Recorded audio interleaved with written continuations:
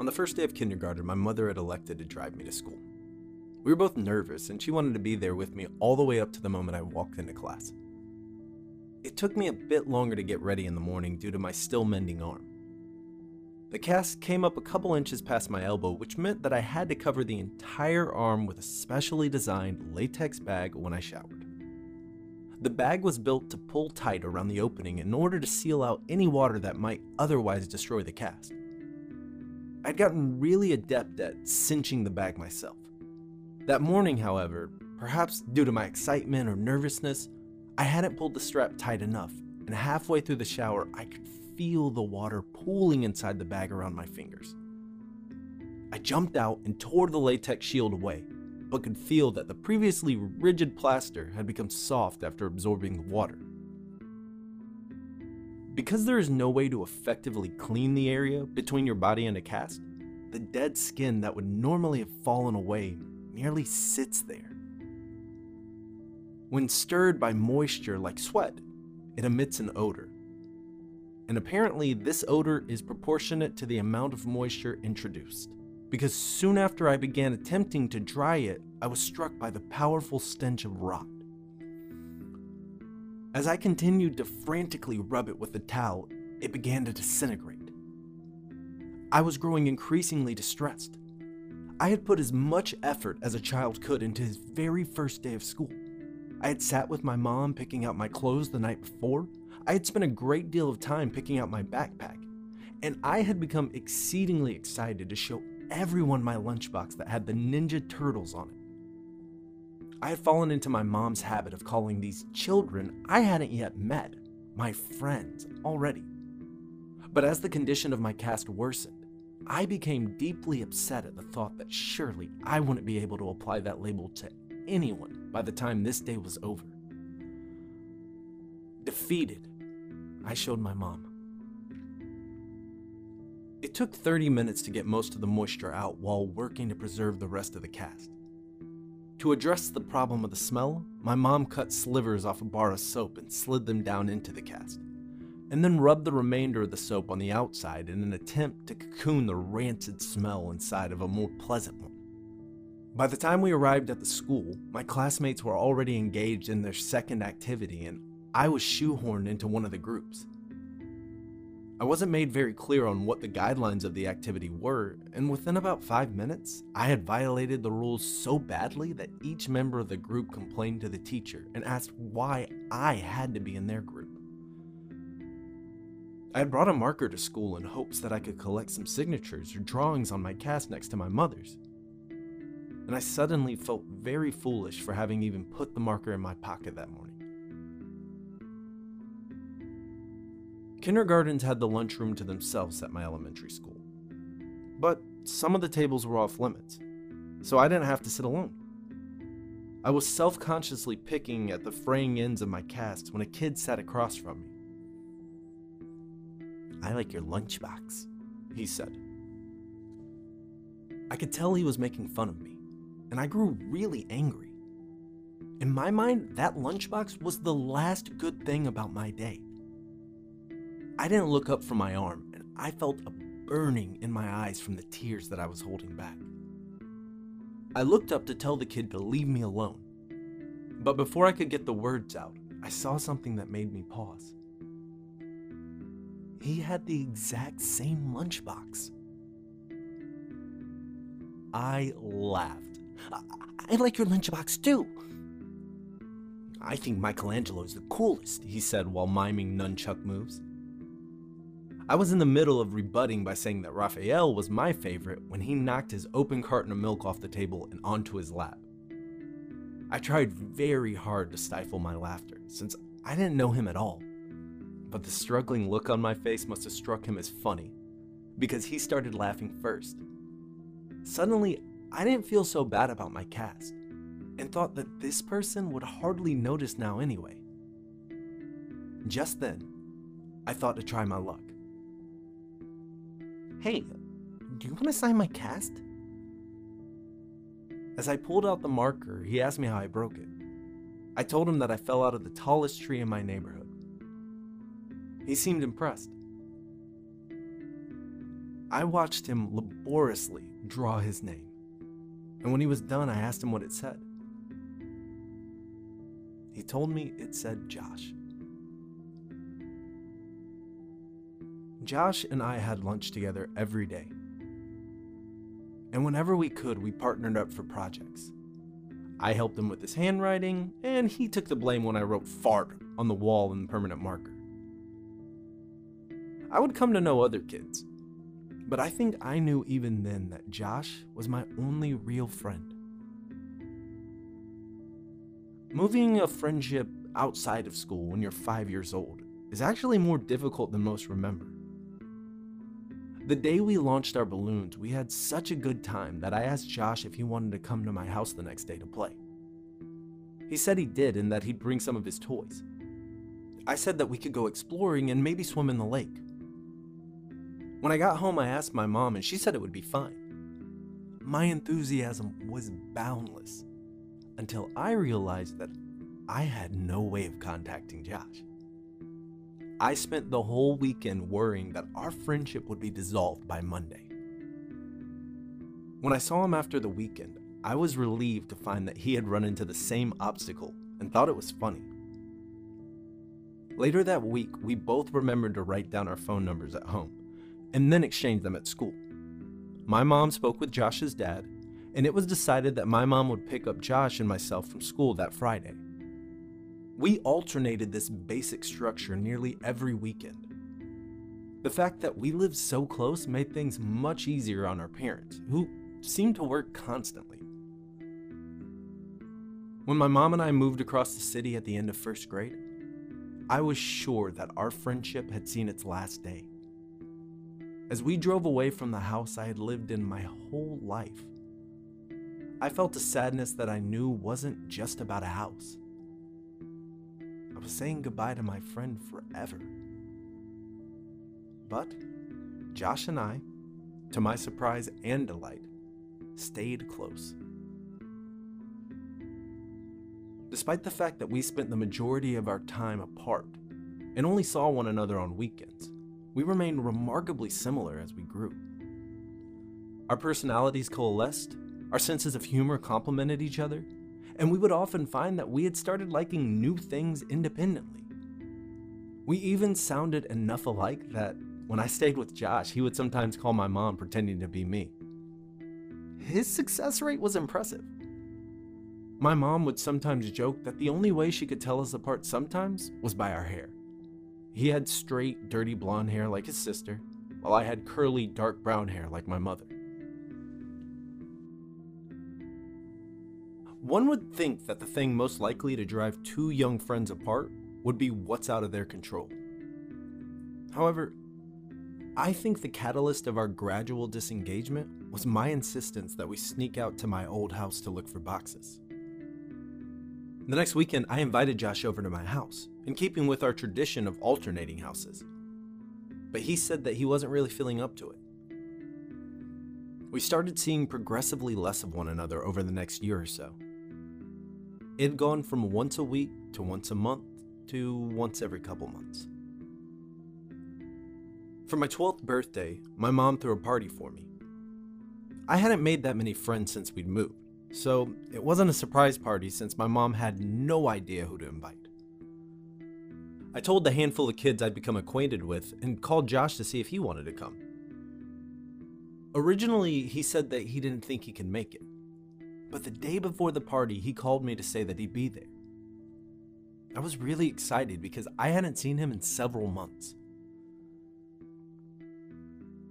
The party went pretty well. My biggest concern was that Josh and the other kids wouldn't get along, but they seemed to like each other well enough.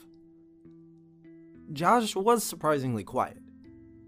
He hadn't brought me a gift and apologized for that, but I told him it wasn't a big deal. I was just glad that he was able to make it. I tried to start several conversations with him, but they seemed to keep reaching dead ends. I asked him what was wrong. I told him that I didn't get why things had become so awkward between us. They were never like that before. We used to hang out almost every weekend and talk on the phone every couple days. I asked him what happened to us. He looked up from staring at his shoes and just said, "You left." Just after he said that, my mom yelled in from the other room that it was time to open presents.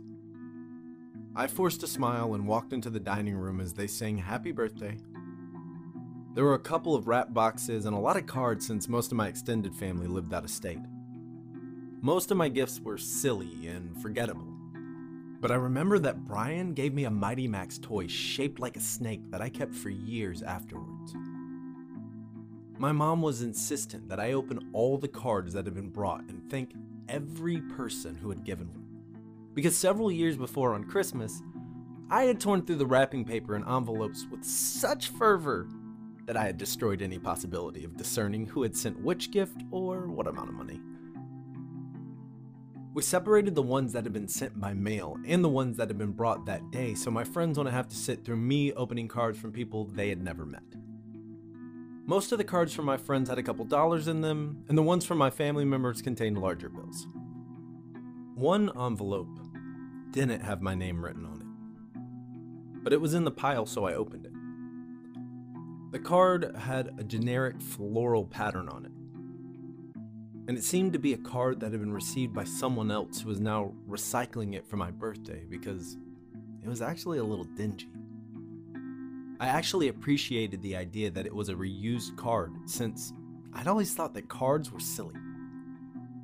I angled it so that the money wouldn't fall to the floor when I opened it, but the only thing inside was the message that had come printed in the card. "I love you." Whoever had given me this card hadn't written anything in it, but they had circled the message in pencil a couple of times. I chuckled a little and said, "Gee, thanks for the awesome card, Mom." She looked at me quizzically and then turned her attention to the card. She told me it wasn't from her and seemed amused as she showed my friends, looking at their faces, trying to discern who had played the joke. None of the kids stepped forward, so my mom said, "Don't worry, sweetheart. At least you know now that 2 people love you." She followed that with an extremely prolonged and excruciating kiss on my forehead that transformed the group's bewilderment into hysteria. They were all laughing, so it could have been any of them. But Mike seemed to be laughing the hardest. To become a participant rather than the subject of the gag, I said to him that just because he had given me the card, he shouldn't think that I'd kiss him later. We all laughed, and as I looked at Josh, I saw he was finally smiling. "Well, I think that gift might be the winner, but you have a couple more to open." My mom slid another present in front of me. I was still feeling the tremors of suppressed chuckles in my abdomen as I tore the colorful paper away. When I saw the gift, I had no need to suppress the laughter anymore. My smile dropped as I looked at what I'd been given. It was a pair of walkie-talkies. "Well, go on, show everyone." I held them up and everyone seemed to approve. But as I drew my attention to Josh, I could see that he had turned a sickly shade of white. We locked eyes for a moment, and then he turned and walked into the kitchen. As I watched him dial a number on the corded phone attached to the wall, my mom whispered in my ear that she knew that Josh and I didn't talk as much since one of the walkie-talkies had broken, so she thought I'd like it. I was filled with an intense appreciation for my mom's thoughtfulness, but this feeling was easily overpowered by the emotions resurrected by the returning memories I tried so hard to bury. When everyone was eating cake, I asked Josh who had he called. He told me he wasn't feeling well, so he called his dad to come get him. I understood that he wanted to leave, but I told him that I wished we could hang out more. I extended one of the walkie-talkies to him, but he put his hand up in refusal. Dejected, I said, "Well, thanks for coming, I guess. I hope I'll see you before my next birthday." "I'm sorry. I'll try to call you back more often. I really will," he said. The conversation stagnated as we waited by my door for his dad. I looked at his face. Josh seemed genuinely remorseful that he hadn't made more of an effort. His mood seemed suddenly bolstered by an idea that had struck him. He told me that he knew what he'd get me for my birthday. It would take a while, but he thought that I would really like it. I told him it wasn't a big deal, but he insisted.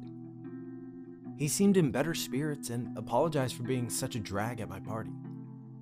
He said that he was tired, that he hadn't been sleeping well. I asked him why that was, as he opened the door in response to his dad's honking in the driveway. He turned back toward me and waved goodbye as he answered my question. "I think I've been sleepwalking." That was the last time I saw my friend. And a couple months later, he was gone. Over the past several weeks, the relationship between my mother and I has grown increasingly strained due to my attempts to learn the details of my childhood.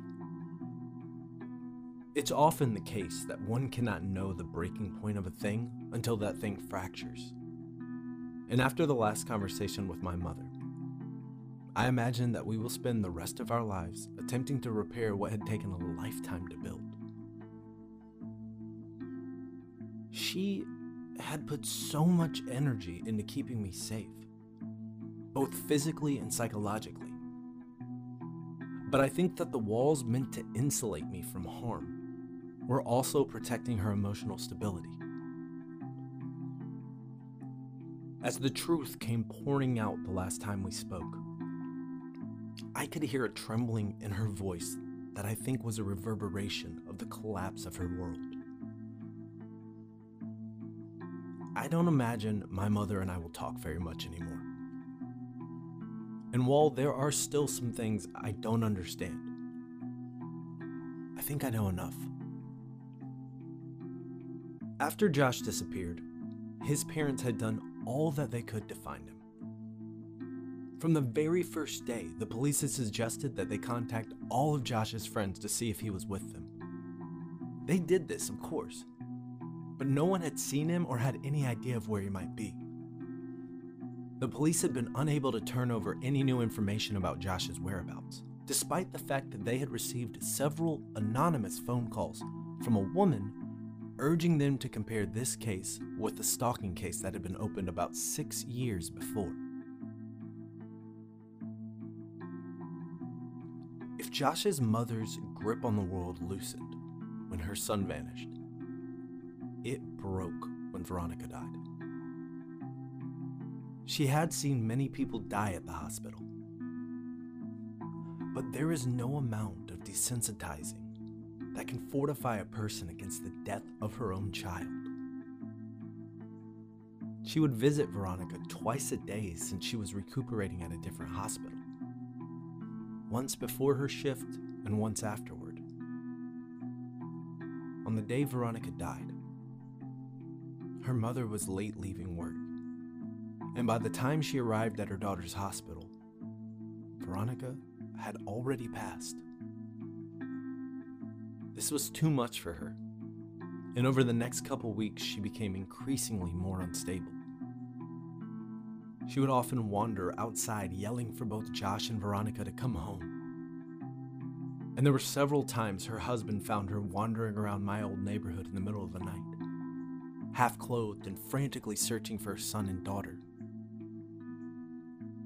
Due to his wife's mental deterioration, Josh's dad could no longer travel for work and began taking construction jobs that were less well-paying so he could be closer to home. When they began expanding my old neighborhood, about 3 months after Veronica died, Josh's dad applied for every position and was hired. He was qualified to lead the build sites, but he took a job as a laborer helping to build frames and clean up the sites and whatever else was needed.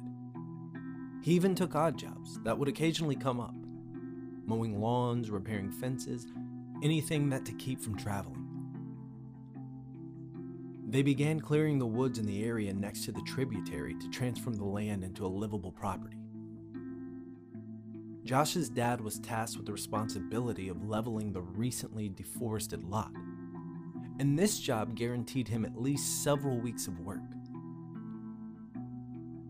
On the third day, he arrived at a spot that he could not level. Each time he'd drive over it, it would remain lower than all the surrounding land. Frustrated, he got off the machine to survey the area. He was tempted to simply pack more dirt into the depression, but he knew that that would only be an aesthetic and temporary solution. He had worked construction for years and knew that root systems from large trees that had been recently cut down would often decompose, leaving weaknesses in the soil that would manifest as weaknesses in the foundations above. He weighed his options and elected to dig a little with a shovel in case the problem was shallow enough to fix without needing a machine that would have to be brought over from another site. And as my mother described where this was, I knew I had been at that spot both before the soil was broken and before it had been filled in. I felt a tightening in my chest. He dug a small hole about 3 feet down until his shovel collided with something hard. He smashed his shovel against it repeatedly in an attempt to gauge the thickness of the root and the density of the network, when suddenly his shovel plunged through the resistance. Confused, he dug the hole wider. After about a half hour of excavating, he found himself standing on a brown blanket-covered box about 7 feet long and 4 feet wide. Our minds work to avoid dissonance. If we hold a belief strongly enough, our minds will forcefully reject conflicting evidence so that we can maintain the integrity of our understanding of the world. Up until the very next moment, despite what all sense would have indicated, despite the fact that some small but suffocated part of him understood what was supporting his weight, this man believed, he knew his son was still alive. My mom received a call at 6 p.m. She knew who it was, but she couldn't understand what he was saying. But what she did comprehend made her leave immediately. Down here. Now. Son. Please, God. When she arrived, she found Josh's dad sitting perfectly still with his back to the hole. He was holding the shovel so tightly it seemed that it might snap. And he was staring straight ahead with eyes that looked as lifeless as a shark's. He wouldn't respond to any of her words, and only reacted when she tried to gently take the shovel from him. He dragged his eyes slowly to hers and just said, "I don't understand." He repeated this as if he had forgotten all other words, and my mother could hear him still muttering it as she walked past him to look into the hole. She told me that she wished she had gouged her eyes out before she faced downward into that crater. And I told her that I knew what she was about to say and that she need not continue. I looked at her face and it was expressing a look of such intense despair that it caused my stomach to turn. I realized that she had known of this for almost 10 years and was hoping that she'd never have to tell me. As a result, she never came up with the proper arrangement of words to describe what she saw. And as I sit here, I'm met with the same difficulty of articulation. Josh was dead. His face was sunken in and contorted in such a way that it was as if the misery and hopelessness of all the world had been transferred to it. The assaulting smell of decay rose from the crypt, and my mother had to cover her nose and mouth to keep from vomiting. His skin was cracked, almost crocodilian, and a stream of blood that had followed these lines had dried on his face after pulling and staining the wood around his head. His eyes lay half-lidded, facing straight up. She said by the look of him, he had not been long dead, and thus time had not brought the mercy of degradation to erase the pain and terror that was now etched into his face. She said it was as if he had fixed his gaze right on her, his open mouth offering an all-too-late plea for help. The rest of his body, however, wasn't visible. Someone else was covering it. He was large and lay face down on top of Josh.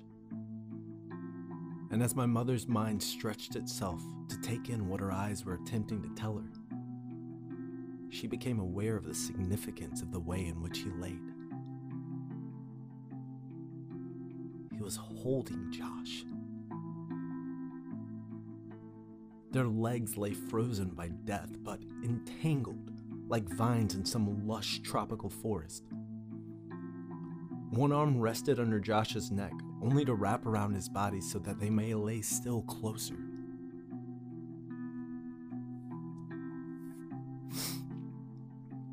As the sun passed through the trees, its light became reflected by something pinned to Josh's shirt. My mother stooped to one knee and raised the collar of her shirt over her nose so that she might block out the smell. When she saw what had caught the sun, her legs abandoned her, and she nearly fell into the tomb. It was a picture. It was a picture of me as a child. She staggered backwards, gasping and trembling, and collided with Josh's father, who still sat facing away from the hole. She understood why he had called her, but she could not bring herself to tell him what she had kept from everyone for all these years. Josh's family never knew about the night I had woken up in the woods. She knew now that she should have told them, but to tell him now would help nothing. As she sat there, resting her back against Josh's dad's, he spoke. I can't tell my wife. I can't tell her that our little boy. His speech staggered in fits as he pressed his wet face into his dirt-caked hands. She couldn't bear it. After a moment, he stood up, still shuddering, and lumbered toward the grave. With a final sob, he stepped down into the coffin. Josh's dad was a big man, but not as big as the man in the box. He grabbed the back of the man's collar and pulled hard. It was as if he intended to throw the man out of the grave in a singular motion. But the collar ripped, and the body fell back down on top of his son. You motherfucker! He grabbed the man by the shoulders and heaved him back until he was off of Josh and sat awkwardly and upright against the wall of the grave. He looked at the man and staggered back a step. Oh, God. Oh, God, no. No, please, God, no. In a struggling but powerful movement, he lifted and pushed the corpse completely out of the ground, and they both heard the sound of glass rolling against wood. It was a bottle. He handed it to my mother. It was ether. Josh, he sobbed. My baby boy. Why is there so much blood? What did he do to you? As my mother looked at the man who now lay facing upwards, she realized she was facing the person who had haunted our lives for over a decade. She had imagined him so many times, always evil and always terrifying. And the cries of Josh's father seemed to confirm her worst fears. But as she stared at his face, she thought that this didn't look like who she imagined. This was just a man.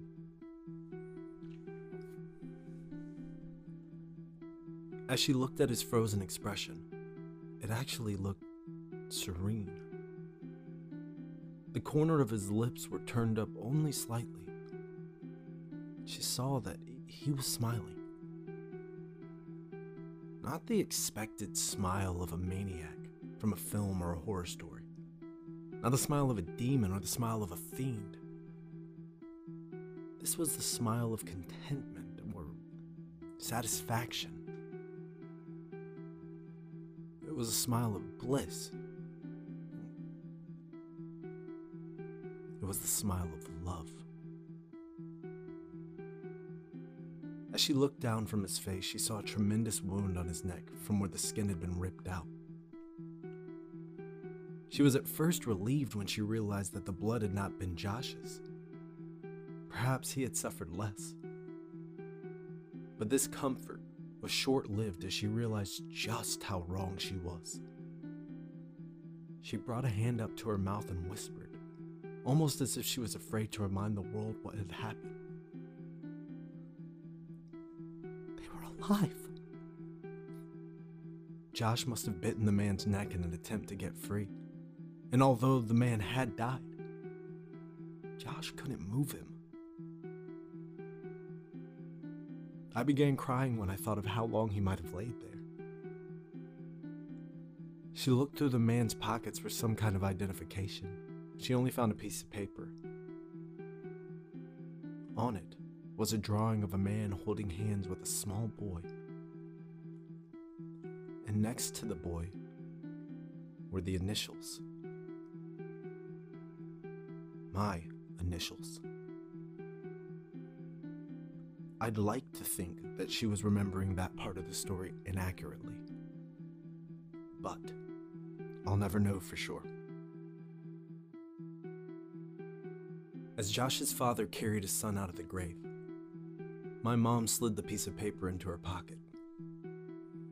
He kept muttering that his son's hair had been dyed. She saw that it had. It was now dark brown, and she noticed that he was dressed oddly. His clothes were all far too small.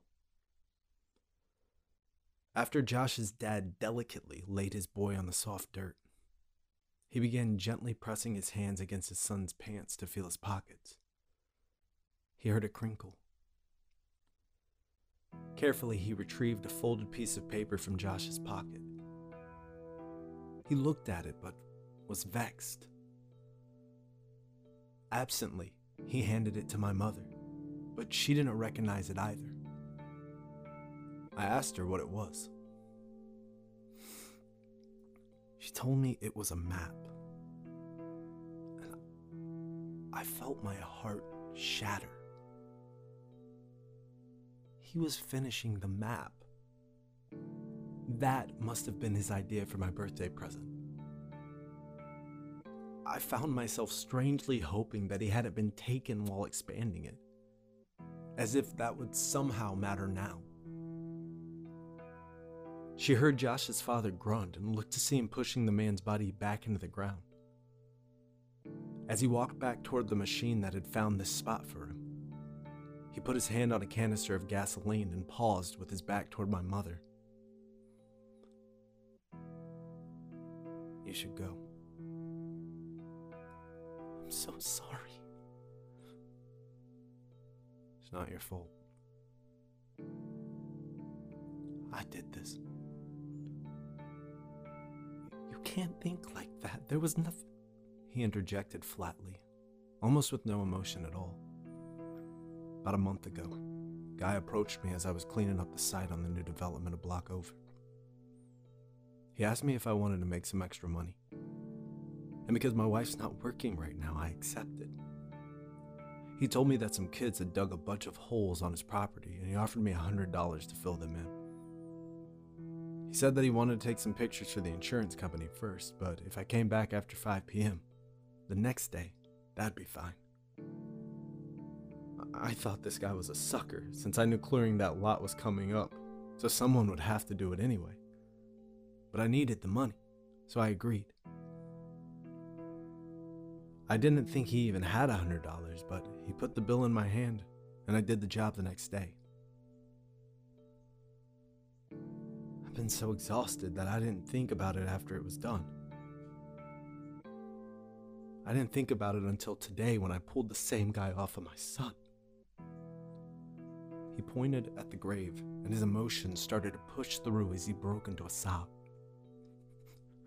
He paid me $100 so that I would bury him with my boy. It was as if saying it aloud forced him to accept what had happened. And he collapsed onto the ground in tears. My mother could think of nothing to say and stood there in silence for what felt like a lifetime. She finally asked what he would do about Josh. His final resting place won't be there with this monster. As she looked back when she reached her car, she could see the black smoke billowing and diffusing against the amber sky. And she hoped, against all hope, that Josh's parents would be okay. I left my mom's house without saying much else. I told her that I loved her, and that I would talk to her soon, but I don't know what soon means for us. I got into my car and left. I understood now why the events of my childhood had stopped years ago. As an adult, I now saw the connections that were lost on a child who tends to see the world in snapshots rather than a sequence. I thought about Josh. I loved him then. And I love him even still. I miss him more now that I know I'll never see him again. And I find myself wishing that I had hugged him the last time I saw him. I thought about Josh's parents. How much they had lost, and how quickly that loss had come. I don't know about my connection to any of this, but I can never look them in the eyes now. I thought about Veronica. I'd only really come to know her later in my life, but for those brief few weeks, I think I had really loved her. I thought about my mother. She had tried so hard to protect me and was stronger than I would ever be.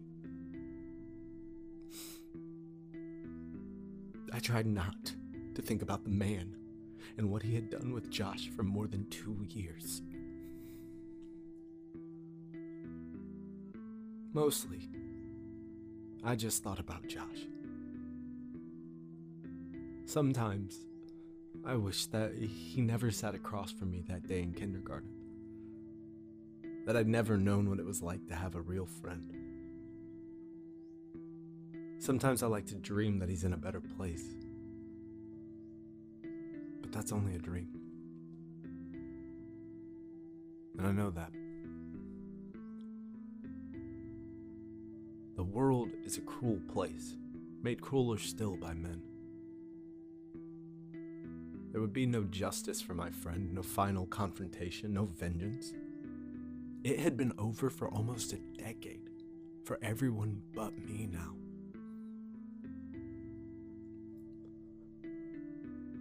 I miss you, Josh. I'm sorry you chose me. But I'll always cherish my memories of you. We were explorers. We were adventurers. We were friends.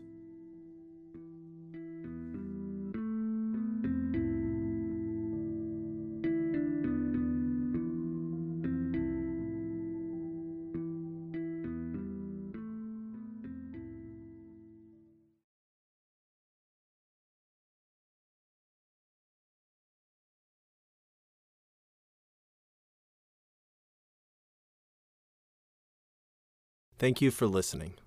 All stories are produced with a Creative Commons license or with written permission from the author. These stories are not meant to be reproduced in audio, written, or any other form of media. If you haven't yet, go and subscribe and review at nightterrorspodcast.com or wherever you find your podcast. You can find us on Twitter, Instagram, and through our email, which is listed in the show notes. Thank you.